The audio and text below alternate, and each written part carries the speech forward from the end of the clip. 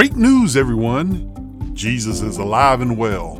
This is Glenn Ragland, Educational and Transformational Ministries.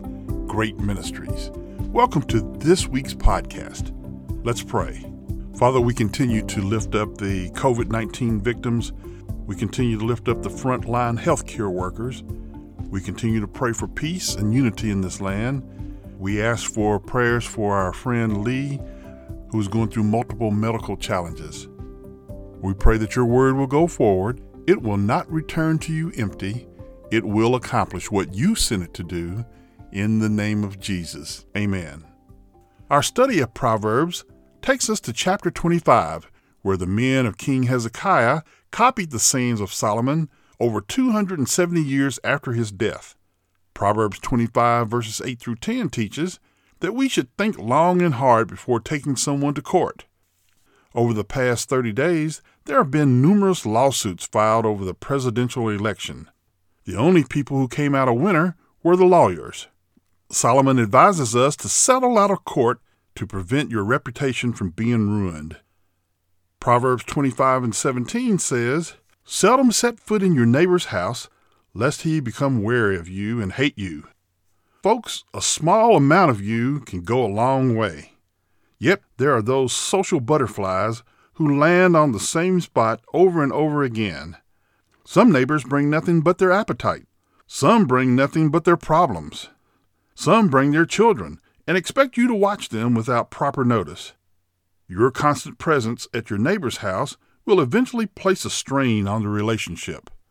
Proverbs 25 verses 21 and 22 teach us that by giving your enemy food when he is hungry and water when he is thirsty, your acts of kindness will burn in their minds and cause them to think about becoming your friend.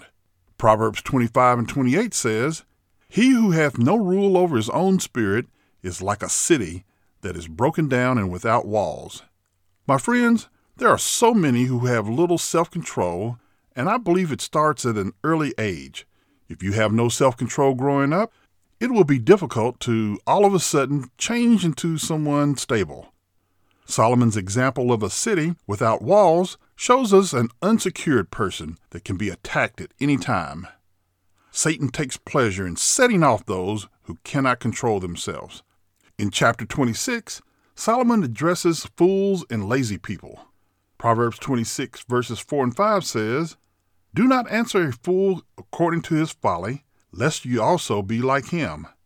Verse 5 goes on to say, "Answer a fool according to his folly, lest he be wise in his own eyes."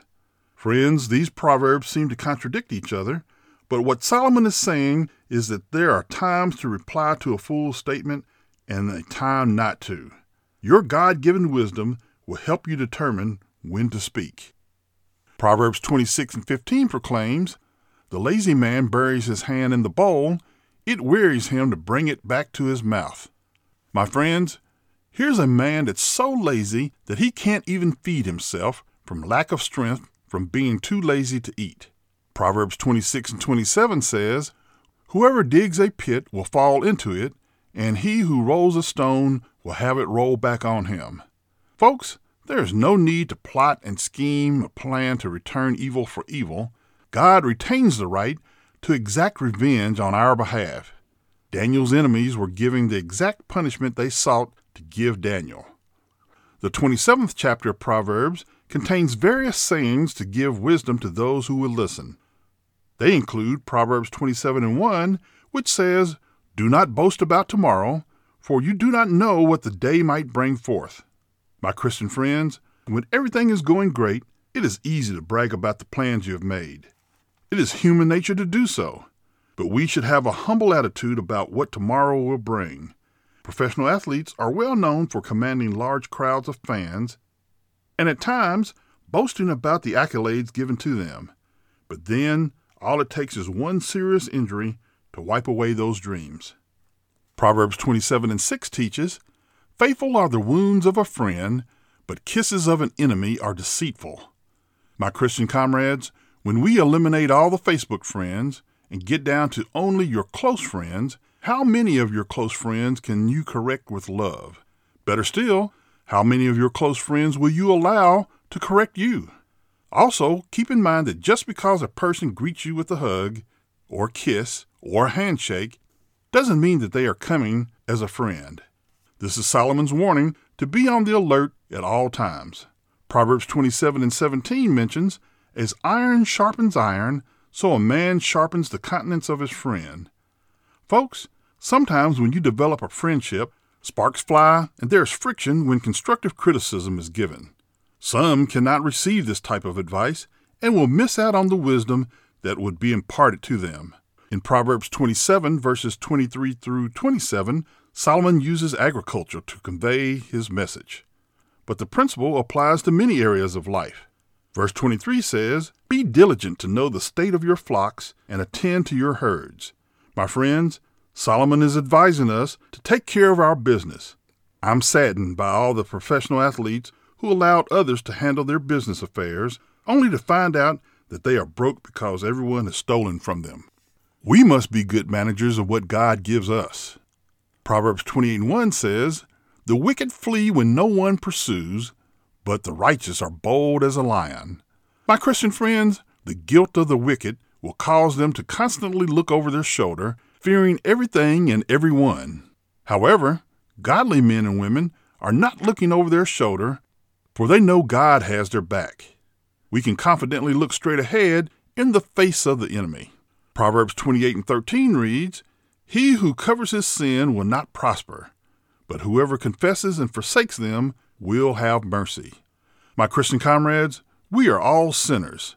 Every day, we should confess our sins to God instead of pretending we are leading a perfect life. There have been multiple groups who claim they no longer sin, yet eventually sin creeps into the crowd and dooms them. Sin is an individual challenge that needs individual attention. I can't look at your sin and ignore my own, and you can't look at mine and ignore yours. I have to ask for forgiveness for my sins. Proverbs 29:2 says, "When the righteous are in authority, the people rejoice, but when a wicked man rules, the people groan." Folks, 50% of the people have been groaning about who's in charge of the White House, while the other 50% rejoice. The question to ask is, do you consider the person in the White House to be righteous? How about the last 10 years? How about the last 20 years? If we continue to elect the wicked, we will continue to groan. Proverbs 28:18 teaches, "Where there is no revelation, the people cast off restraint, but happy is he who keeps the law." Friends, this is not revelation from a leader. This is God's revelation. When God's revelation is ignored, everyone does what they think is right in their own minds. God has revealed how he wants us to live in his word.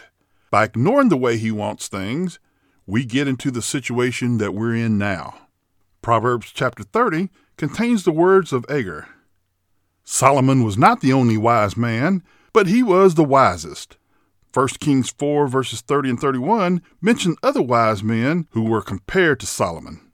My favorite verses from Proverbs chapter 30 are verses 5 and 6. They read, "Every word of God is pure. He is a shield to those who put their trust in him. Do not add to his words, lest he rebuke you, and you are found a liar." My friends, the word of God has stood the test of time. It has been challenged by scholars, yet it has endured while scholars decay in their graves. When we apply the word of God to our lives, it becomes a shield to us. We must not be tempted to go beyond what is written. Now, if you'd like to know more about the word of God, pray this prayer with me. Father, thank you for your word. Open my spiritual mind's eye and give me clarity to hear what you are saying. Give me the desire to be a Bible student, not just a Bible reader. In Jesus' name, amen. I continue to encourage you to find a good Bible teaching church. Send your prayer requests as well as your praise reports to hello@greatministries.org. Please continue to pray for Great Ministries and share us with your friends, your family, your loved ones, and the unsaved. This ministry is supported by friends like you. If you'd like to donate to us, go to greatministries.org and click on the donate button.